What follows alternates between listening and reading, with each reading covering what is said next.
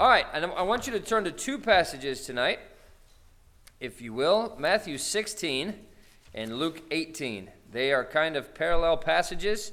Of course, Matthew, Mark, Luke, and John all complement each other. They all have the same story, but obviously Matthew, Mark, Luke, and John were all four different people, so they're going to have a different perspective on what they saw, right? We could all see an event happen, and four of us, we'd have the same, well, I saw this car do that, and I saw this happen, and I saw that fly over there, and I saw this, but, based on your background, based on your experience, based on, what you observe and what you're looking for and everything else, you're going to have a different perspective. Same event, you're describing and talking about the same thing, but that's exactly what the Gospels do. It's called the harmony of the Gospels. Matthew, Mark, Luke, and John all have different versions of that story based on their experience, based on what they saw, based on the theme of their book, which is, either Christ as King or Christ as servant or Christ as the Son of Man or Christ as God. They all have different themes in their book, and so they all have different things. But there is a harmony in all the Gospels. And so what happens a lot of times is you see some of these passages overlapping each other, and sometimes they say almost the exact same thing, maybe sometimes in some of these passages, Matthew will say, and Jesus said, and then quote Jesus, and then Luke will say, and Jesus said, talking about the same thing and quote him, sometimes verbatim, sometimes a little bit differently. But it's the same thing, If you were to walk away from here, it's not, they're not saying Jesus. What did he say then? What did Jesus really say if they're saying two different things, They're saying the same idea, but if you were to walk away from here and I said, what did the pastor say tonight? Well, you're going to remember certain aspects of it. Somebody else is going to have heard the same message and remember certain aspects of it. And so there's still a harmony in them just because they don't say the exact same thing. I say all that to say that the two passages that we're going to look at tonight, just briefly, are passages that show the harmony of the Scriptures. They are said just a little bit differently, but basically the same thing. Matthew chapter 16 and verse number 24. Then said Jesus unto his disciples, if any man will come after me, let him deny himself and take up his cross and follow me. Now, Luke chapter 18. Luke chapter 18 and verse number 28. Then said Peter, lo, we have left all and followed thee. And he said unto them, verily I say unto you, there is no man that hath left house or parents or brethren or wife or children for the kingdom of God's sake, who shall not receive manifold more in this present time and in the world to come, life everlasting. Now, what this is talking about is basically giving up everything to follow Jesus Christ. And I'm just using this kind of as a principle, as a springboard tonight, but basically Jesus says, kids that give up things, or not even kids, there's no man, verily I say unto you, there's no man that hath left house or parents or any of these other things, and giving them up for the cause of Jesus Christ, for the sake of Jesus Christ. Look, we have missionaries that do that all the time, right? They leave home, they leave family, they go to foreign mission fields and they serve. And it's not just missionaries, there's a lot of other things as well. But God says you're going to be repaid for that lack of selfishness. You're putting yourself aside to be able to go and do these things. And so I think that's what we're trying to raise is unselfish kids. And no one wants to raise selfish children. Nobody sets out to raise selfish children. Every father or mother wants to see their children grow in character. They want to see them relate well to others. They want to see them be unselfish. But teaching our children to be unselfish is a very important lesson in accomplishing these goals. But it's also one that a lot of parents struggle with how to teach. How do you teach your kids to not be selfish?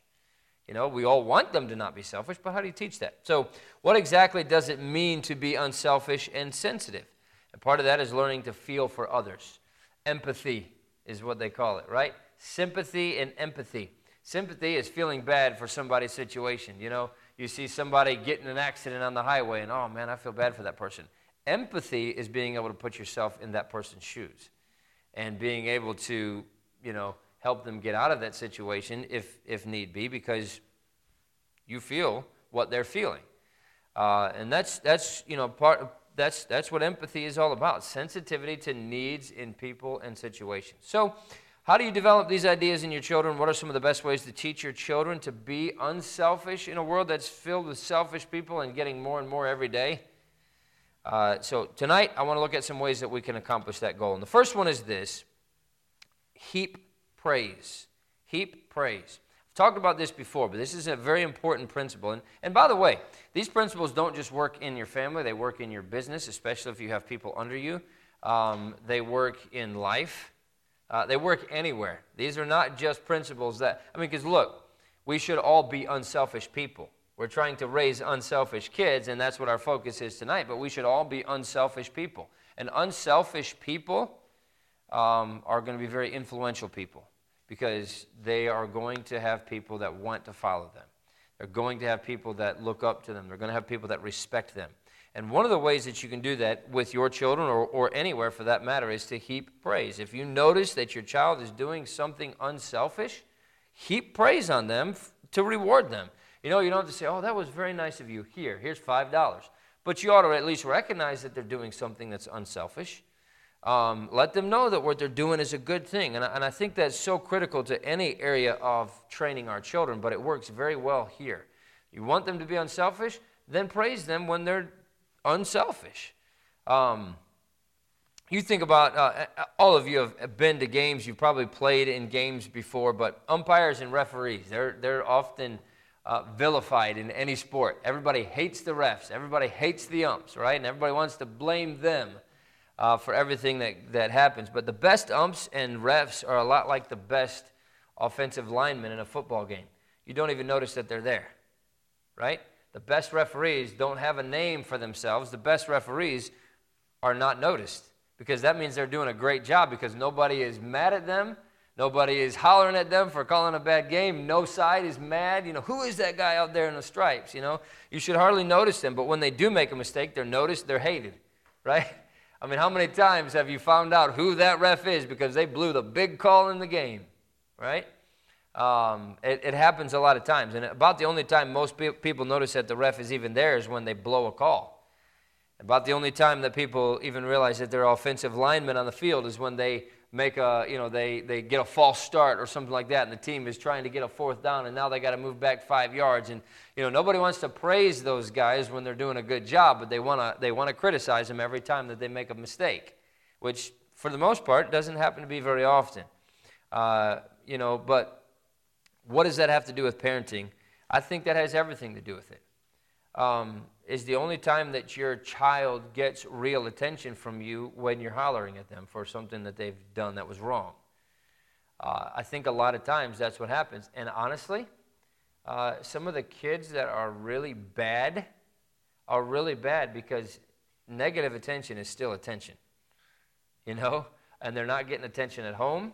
They may not be getting attention from their teachers at school, and so the only attention they can get is to be bad because they know that somebody's going to pay attention to them, and they'd rather have attention, even if it's negative attention, it's still attention. And I think sadly what happens a lot of times is when our kids do well, we hardly notice them, well, you should be doing that. And yes, we should be expecting those things out of them. They shouldn't get paid for being good. That's what they should be doing, is being good. But so many times we're ready to jump down their throats when they're not being good, but then they do what they're supposed to do and not a word is said. So, we need to keep a mental checklist, I think, of our compliment to criticism ratio with our children. Yeah, they need to be criticized. When they're doing something wrong, they need to know that you're not happy with it. They need to know that that you don't approve of that. But they also need to know when you do approve. If you're being overwhelmingly negative and not encouraging enough, then you're a bad influence. And the opposite could also be true. So we have to be careful. You could overdo this praise thing, and that's honestly what's happening today with our children, and you see what's happening in our world. Everybody's a winner. The score is, tied at the end of the game so that nobody has to feel bad for losing. That's heaping praise without giving any kind of consequences. There has to be consequences for bad behavior. But our kids need to be corrected for sure. Many times, especially when they're young, there's going to be more correction than praise. But there has to be that proper ratio. We have to praise them when they do well. I've used this illustration before, I know. But that's what we're more than willing to do with a dog, right? My dad did invisible fence for 25 years, however many years it was. It was close to that. And I would go out with him a lot, and he would train a dog to stay within the boundary. And the way that you trained the dog to stay in the boundary was to put the flags around the yard first. And he got used to seeing those flags and knew that that's where the boundary was. But then you would take every other flag out, and then eventually there were no flags, and he was trained to hear the beep in that collar. But the initial training has everything to do with praising that dog when he does what you want him to do. He gets up to that line, he hears the beep, you pull him back so he knows what to do, and then you praise him. Oh, you're such a good boy. Oh, you're such a good boy, you know. And how often we do that on anything that we're doing with our dogs, right? You train your dog, and yeah, you're going to get on him every now and then and slap him, you know, on the nose with a newspaper or whatever and say no, you know, you don't want him to do that. But, well, you know, we just heap praise on our animals. And yet when it comes to children, a lot of times we don't do that, you know, slapping them on the nose all the time with a newspaper and never praising them for anything that they're doing that's right, you know. So we have to have some specific compliments that we can give our kids. And let me give you a couple of those. Number one, recognize and compliment character. We live in a world where integrity is not consistently taught. It's not widely expected. It's sad, but it's just kind of become accepted today that somebody's going to lie to you. You know, character is not king. You know, when our children demonstrate honesty, when they demonstrate kindness, when they demonstrate trustworthiness and reliability, that's a great time to take them aside and just give them a sincere compliment. I grew up in a place that I'm very thankful took a stand for the truth, but it was a place where character and good behavior were never really complimented. You know, they got on you when you did what you were not supposed to do, and they should have. They should have. But very rarely was good behavior complimented. So what happened with a lot of the kids that grew up there, I think, is that they were scared to death to do wrong because they were afraid that they were going to get in trouble. But that's the only reason why they were doing what was right. They weren't doing it because they wanted to do what was right. They were only doing it because they were afraid of the consequences of doing wrong. And they're not walking down the right path because they're excited for the praise that they might earn for doing right. They were only walking down the right path because they were scared to death that they were going to get in trouble for doing wrong. And, you know, that is not, God does not deal with us that way, you know. God is looking for ways to bless us. He says, if you turn and you go down the wrong way, I have to punish you. I don't want to. My goal is not to punish you, and every once in a while I'll throw you a bone so you keep serving me. That's not God's way of doing things, right? God's way of doing things is, please just do what's right so I can bless you. I want to bless you. But man, look at you turning on the wrong way. Now I got to punish you for that, you know? It breaks God's heart when he has to do that. And I think that's the way that we ought to, you know, that's the way that we ought to do the same thing with our kids. I mean, look what you do at work. You know, do you work hard just so you don't get written up and you know, demoted and, you know, a pay decrease and all of that kind of stuff? Most people work hard because they're trying to get promoted. They want to get noticed for their hard work. They want to get that job promotion. They want to get the increased paycheck. They want to, you know, they want to please their bosses and have their bosses recognize them for doing a good job. And why is that? Because a good boss is going to praise a good job, right? And you want to do, you know, the best bosses that you have are not the ones that are constantly jumping down your throat. Now, they might run a tight ship and they might have everything exactly the way that they want it, but people are not happy working there. They're only doing it because they don't want to get written up, they don't want to get in trouble, they don't want to get fired or whatever else. The best working environments are when the boss praises the people for doing a good job. And the people look forward to coming to work. They look forward to working for that boss. They look forward to any job that boss gives them. Because they know, number one, that boss would be more than willing to do that job themselves. But number two, they know that if they do a good job, they're going to get praised for doing it. Right? Pastor Brothers was that way. I worked for him for 10 years as an assistant pastor, and that's how he was. You know, I knew that he would do it, so I'd do anything for him. And I knew that he was, very rarely did he ever get on me for doing something wrong. I mean, I tried not to do too many things wrong. I'm sure I did at times. And when he did have to sit down and say, hey, we need to change this, we can't keep doing this that way, he was very gracious about it. But, I mean, over and over and over, I felt bad sometimes because I'm like, I didn't even really do anything. And here he is praising me for, how great this job was on things. But I would do anything for him, because of the way that he heaped praise for doing a good job. And that's the same thing that we need to do for our children. Yes, you have to get on them. But turn over to Matthew 25. What do you think motivates Christians to live a godly life?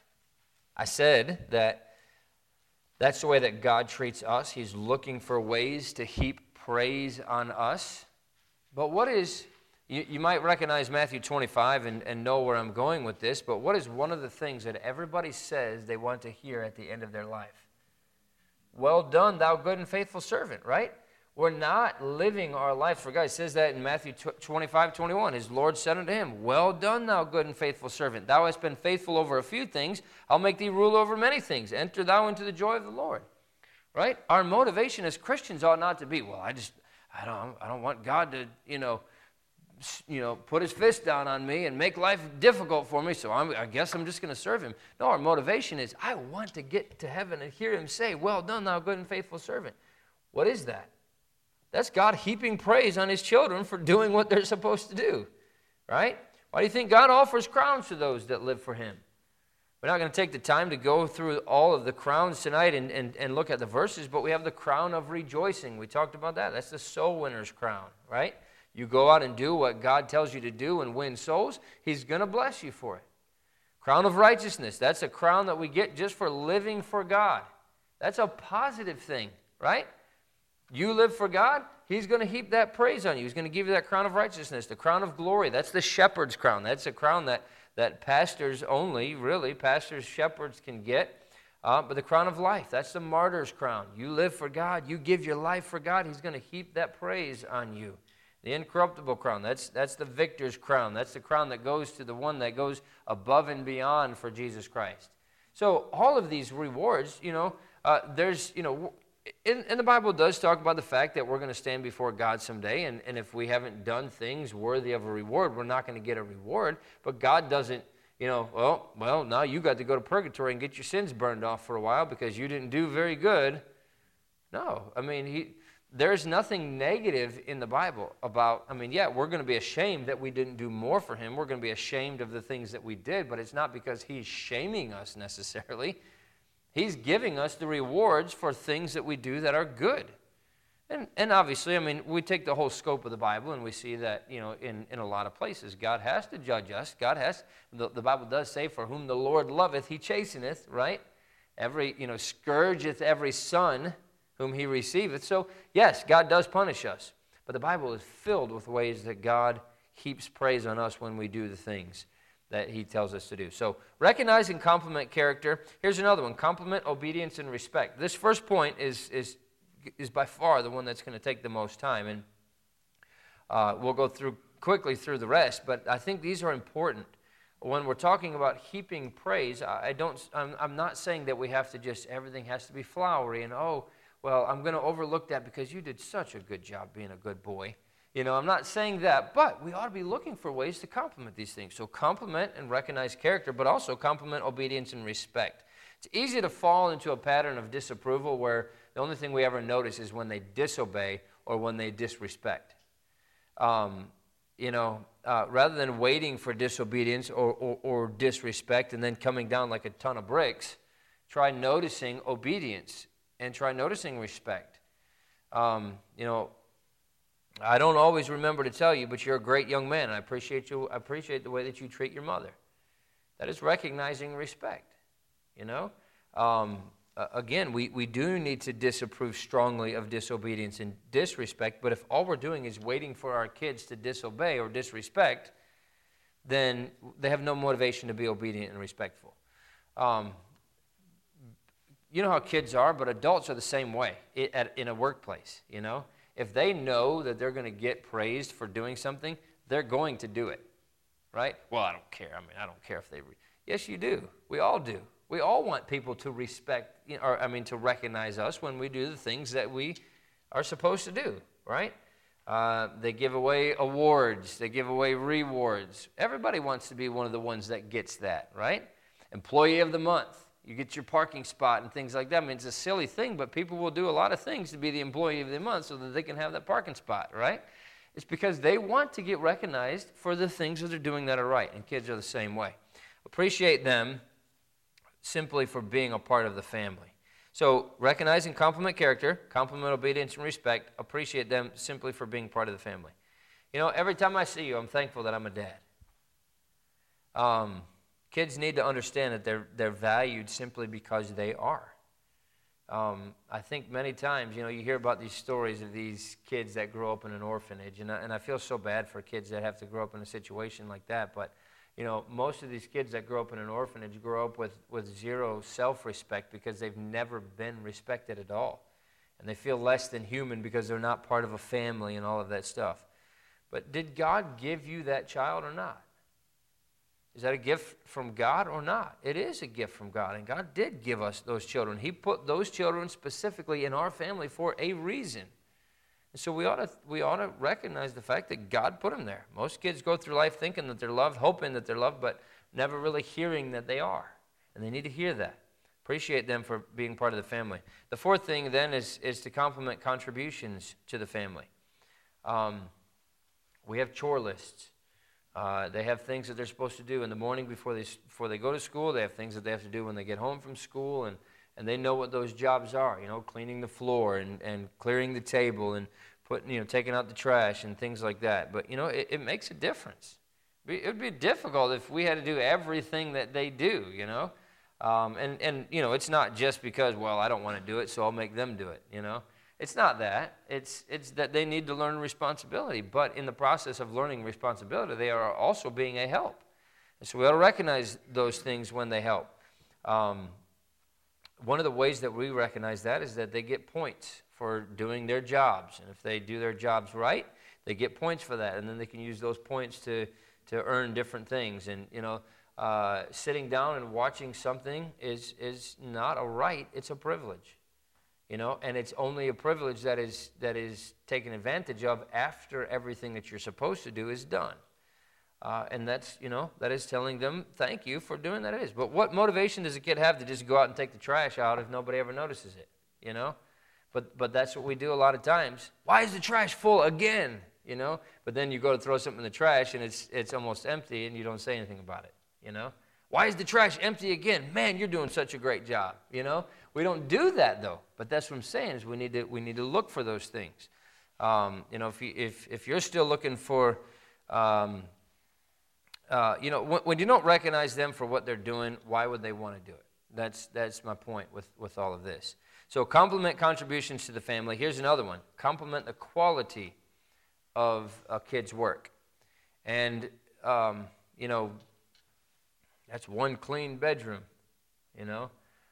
Wow, you did a great job. It might not be what I would consider to be a great job if an adult had done it, but considering the level of who is doing it, they did a great job on it, And so, you mowed the lawn right up to the edge. Way to go. I'm glad you take that job seriously. It shows. Look for ways to be encouraging in complimenting what they're doing. Doing a job at a high standard is always worth noticing. And again, it works in a family, but it also works in a job situation or anything else. You get what you praise, basically. If you don't praise character, you're not going to get it. If you don't praise a good job, you're not going to get it. Because if they can get the same level of respect, whether they do a good job or not, what motivation do they have to do a good job? You see what I'm saying? And that's why it works that way in a business, and it works that way in a family.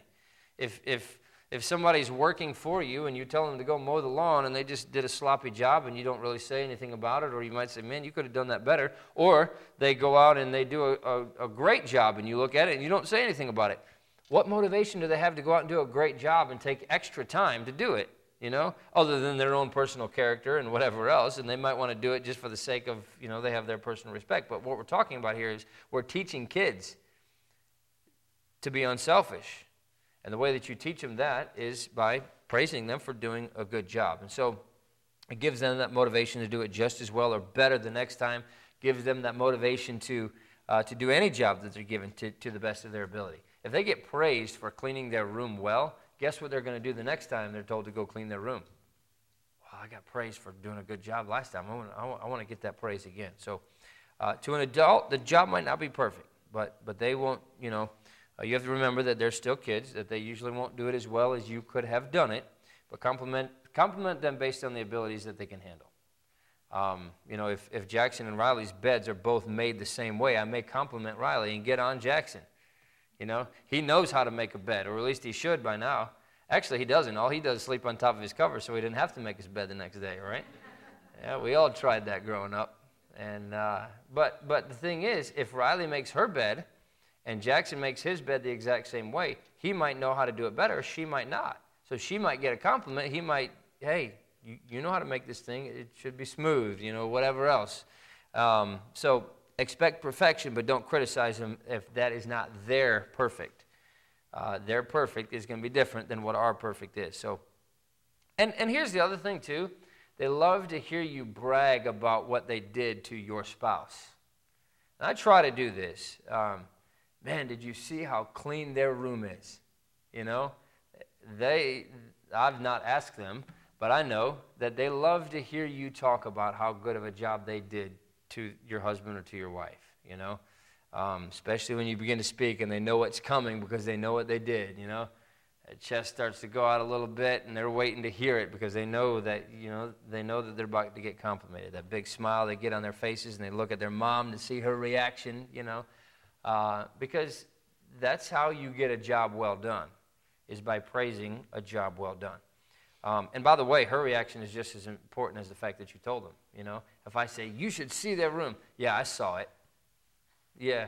Do you think that's going to give them, well, so much for that. I thought I did a good job anyway, So your team, work together on those things. And then here's another one. We can compliment the effort even when the result is not the best. Your willingness to help makes me happy. I'm glad that you're willing to help me. Now, we need to take a look at how you can get to the trash to the curb without leaving a big trail. But your willingness, it goes a long way. Compliments can be an important part of our role as teachers, and so don't take lightly the fact that they're willing to help. I'm glad you were willing to help, but let me show you how I want you to do that. They might go out and take the initiative to sweep the garage or something like that and did not do a very good job, but you come out there and you see that they tried. Man, I'm glad that you were willing to do that. I'm glad you took the initiative to do that. Here's how I want you to do it the next time. It's important that we compliment children when they achieve something new, That's a huge leap forward from where you were. That's great. Good job, That's great that you did so well in your basketball game. I'm not surprised that, you worked so hard at it. But a well-placed compliment can keep a positive ball rolling. Here's another way. Compliment steps toward a long-term goal. The improvement that you're showing in that area is commendable. Keep trying, I guess basketball is kind of a good example of that. Alex is first time in basketball this year. First game, I don't even know if he touched the ball at all. But then he got the ball the next game, and then he made a pass, and then he's shooting it. And, hey, obviously he's playing with bigger kids, and maybe he should have done this better or this different or that different, but he's getting better. So compliment that as they get better at those different things, Waiting for perfection before we're willing to dish out a compliment is inefficient. It's ineffective. It's going to dampen their enthusiasm, and it does very little to help the process of growth. And I'm not just saying in sports. I'm saying in every area. Here's the last one that we can try when it comes to heaping praise, giving them compliments, and that's try complimenting their friends. And I'm not saying, oh, your friend is really good at, I'm saying compliment who their friends are. Certainly we're going to get on them if they're hanging around somebody that's not good for them. So compliment them when they do pick friends who are better than they are at things, or, but only do that if you can do it honestly. Your friends, Your friends are the greatest. Boy, that young man, he's such a fine Christian young man. I'm glad you picked him to hang around, Compliment those things. So so often parents only want to criticize the bad friends, and again, they should, but then they never want to compliment the good ones. This is the point that I'm trying to make here with this first point, is that we're so quick to criticize everything. It's so slow to compliment everything, and it shouldn't be that way. If we're going to be quick to criticize, then we should be quick to compliment. If we're going to be, slow to compliment, then we should be slow to criticize at the same time. And that's not usually helpful either. We need to have that fine balance. We need to have that balance of criticism, yes, but we need to also have on the other side of that compliments at the same time. All right, here's number 2. How can we raise unselfish kids? Number 1 is to heap praise, but number 2 is to give responsibility. A Harvard study was done, and of course they do research at these universities all the time, but they showed a correlation between the amount of responsibility children have and their tendency to think of other people. In other words, the more responsibility a kid had, the more he thought about others. And I don't know exactly how they did the study, but a child with no sense of responsibility they become spoiled. They begin to lose their sense of caring and concern. One of the main reasons when we were growing up we had animals was for the responsibility that it gave us as kids. And my parents had said this later on. We didn't know that growing up, but they didn't care about having animals, we got eggs from the chickens, and we had like 50 chickens at a time. Usually we had sheep, we had goats, we almost always had one pig. We had a couple mini horses and a regular horse, We didn't hardly do anything with it. We had a horse for how many years? 10 years we had this horse, and we never rode it. Not one time. And, a lot of we tried to get on it bareback and stuff like that, and it was fine. It lets you get on it, but my parents always used the excuse that a saddle was too expensive, And I always thought, we have this horse, why don't we ride this thing, But every day, we had to get out there, and, there was like 5 links, no, probably more than that, 6 or 7 of these huge, fenced links. We had a big pen out in the middle of our field, and we had to pick this thing up and move it to a different spot so that the horse could eat, the grass and everything else. And looking back on it, I'm convinced that that's the only reason that we had animals at all, is that my parents just wanted us to have some responsibilities that we had to do, We didn't do anything with the goats. We did nothing with the sheep. We got eggs from the chickens, and that was about it. And we killed the pig when it was, I was about to say ripe, but I don't know if that's the right word. But we killed the pig when it was ready to eat, and we butchered it for food and stuff like that. But, all of that was so that we'd have some responsibility. And it taught us a lot of responsibility. It taught us how to take care of things and how to be responsible for those things. And I tell you, and not only that, but we had a wood stove, and I cannot tell you how many times we got woken up in the middle of the night, 2 o'clock in the morning. My dad would be going down to the wood stove to put wood in the stove, and there was no wood in the house. He could have very easily just gone out and got a couple pieces of wood and brought it in the house, but he was teaching us responsibility. At least that's what he said it was. Wake up. There's no wood in the house. You get out there and get some wood. And then we'd go outside, and there would be no wood on the pile right next to the house. So then you had to go all the way to the main pile, And here you are, 2 o'clock in the morning. You just got woke up out of a dead sleep, and it's, a blizzard outside, and you're hiking down there to get wood. But you know what it taught us? Make sure there's wood in the house before you go to bed, And we always tried to make sure that it happened. But find things for your kids to do, even if you don't have lots of animals or property or anything like that.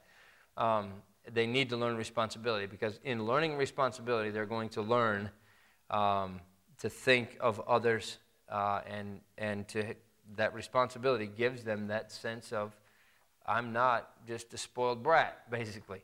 Here's the third thing, and I include this in almost every single thing that we talk about, but teach by example. Teach by example. Turn over to 1 Peter chapter 2. That's how Christ teaches us. He gave us all the commands, gave us everything that we need to know in the Bible, right? But what does the Bible say about Jesus Christ? 1 Peter chapter 2 and verse 21. For even hereunto were ye called, because Christ also suffered for us, leaving us an example that ye should follow his steps. We show children this attitude of empathy by our own actions. We model the same behavior, the same values that we want to instill in them. So if we don't want them to be selfish, we better not be. If we want them to have responsibility, then we better show responsibility. If we want them to be encouraging, then we have to do that. If you want your children to listen to you, then you have to listen to them too. And I don't mean, Dad, go take out the trash. Yes, sir, I'm going to take out the trash. I'm not talking about that. But if as we get older, as our kids get older, we want them to listen to us. We want them to follow our advice. And a lot of that comes by us listening to them, taking the time when they're young to hear them out. They have lots of goofy stories. They have a lot of things that they think are hilarious that don't even strike me as funny. But I'm going to listen to them, right? I want to hear their stories. I want to hear them talk. Because if I listen to them now, then they'll listen to me later and now. But they don't have a choice. They have to listen to my goofy stories too. But, when they're telling you about their day, listen. One of these days, you're not going to be able to sit there and listen to them telling you about their day anyway. They're going to be gone. But when they're telling you about a concern that they have, listen. And a good habit, there's a lot of different principles of listening. And where do you need principles of listening? Well, one of the things that we talk about often on the peer support team is listening. Many times, people don't need advice. They just need somebody to listen to them. And we do not usually participate in active listening. We participate in passive listening, meaning I hear what you're saying, but I'm thinking about what I'm going to say next, and so I'm only half hearing what you're saying. A good habit to get into is to listen so that you could repeat back what they said to you, and that's one of the principles that we learn, that we teach with this peer support. So what I'm hearing you say is, because number one, you are trying to make sure you understand exactly what they're going through. You're trying to make sure you understand so that way when you do give an answer, you're giving them an answer that's, that makes sense with what they're talking about. So what I'm hearing you saying is, and you don't have to do all of those things with your kids, but, you ought to be able to ask them a question about what they just told you. You ought to be able to answer that question. Dad, remember when I told you? No, what was that? Well, I just told you 3 minutes ago, Active listening. Be able to listen so that you could repeat back what they just said to you. Turn the radio down if they want to talk. Turn the TV off if they have something that they want to share with you. The way that you listen to them now is probably going to be the way that they listen to you when they're older and out of the house. And that's what I'm saying. When they're older and out of the house, you're not going to, demand go take out the trash. I mean, they should have the respect and go do it if you ask them to. But all you have when they're older is influence. And if you don't listen to them now and you don't care what they have to say now, they're going to do the same thing because you're teaching them by example. And they're not going to care what you have to say later on. And you could probably point to examples of people who have children who are just like that. Their kids do not care about them. They'll visit them at Christmas and whatever else. But, of course, your kids have to listen to you now because they're under the pressure of punishment if they don't. But when they get older, they don't have to listen. And all you have is the influence. And so the more we listen to them now, the more we pay attention to what they have to say now, the more that respect will be there. And that's most likely going to determine how they listen to you when they're older. So teach by example. Number 4, say I'm sorry. Turn over to Proverbs 16. If you made a mistake, and this is something that we struggle with. I try to do this more. But if you made a mistake or you were insensitive to your child, let your child know that you're sorry for it. Does it take a lot of humility? That's the word we looked at tonight. To go say, I'm sorry to your child? Yes. But you can wrong your child just as much as you can wrong another person, right? You can be wrong in the way that you handle the situation. I can't even remember, but something happened just a few days ago, maybe last week, and I think I got onto Alex for something, and I found out later that he didn't want to say anything about it because he was afraid to say something about it, but the situation that I got on him for was not the situation that I thought it was. And so when I found out what actually happened, I told him, hey, I didn't know that. I'm sorry for for getting on you about that. I shouldn't have gotten on you because that's not what happened. But sometimes we overreact and we shouldn't have, or, even if it was warranted, sometimes we still overreact. So we ought to be willing to say, I'm sorry. Proverbs 16:18, pride goeth before destruction, and a haughty spirit before a fall. When your kids are young, close your ears, they think you're perfect, right? The older they get, the more they realize that you're not. And I can kind of remember the first time that I realized that my parents were not perfect. You think that they never could make a mistake, but as you get into high school and college and you start looking back and you start thinking, they shouldn't have done it that way. That was not the right way to handle that. What they said was wrong. What they did was wrong. Whatever, As they get older, they realize that you're not perfect. And if you've not apologized to them when you did have something or said something you should not have said or done, then when they're older and they know you're making mistakes, they're going to see you as a hypocrite.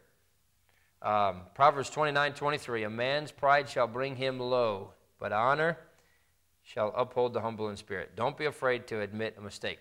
Everybody already knows you made a mistake anyway. Take some humility to admit it and say, I'm sorry. Here's the last thing, and don't take this the wrong way. You're going to understand what I mean in a second, but share your feelings. It's not sit around in a group and say, hi, I'm such and such, and I'm from whatever, Share your feelings. Turn over to Proverbs chapter 3. I referenced this verse already, but when I say share your feelings, if your children say or do something that you don't approve of, let them know. Let them know how you feel about it.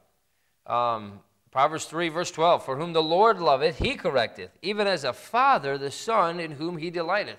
That means if our children need to be corrected and we're not correcting them, then we're doing them a disservice. We're not doing what we should be doing in correcting them and disciplining them.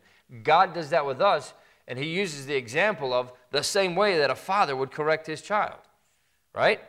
We cannot be afraid to correct our children. A lot of children go off and just lose their way, go off into the world because their parents are too afraid to tell them flat out that they were wrong.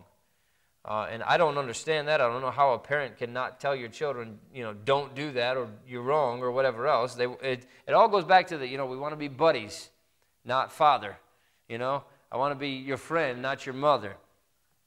But it's just as important that your children do something, if your children do something that's good and helpful, that you should let them know that too. Turn over to John 11.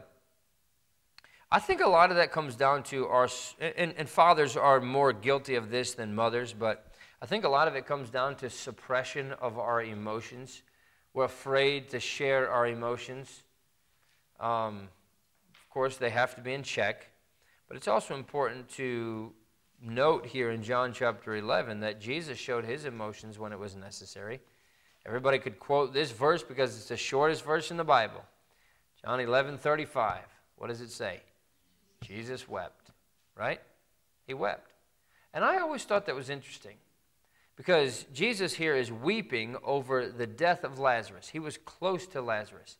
He knew that in just a few minutes he was going to raise Lazarus from the dead. So why was he crying? What was he emotional about? Well, I'll tell you what he was emotional about. He saw Mary and Martha and saw how much it affected them, and he was moved with compassion on Mary and Martha. I think, the Bible doesn't say that, but why would Jesus be crying over the fact that Lazarus had died? Yes, Jesus was very close with Lazarus. They were friends, and he cared about him and all of that stuff. But he knew that in just a few minutes, Lazarus was going to come walking out of that grave alive.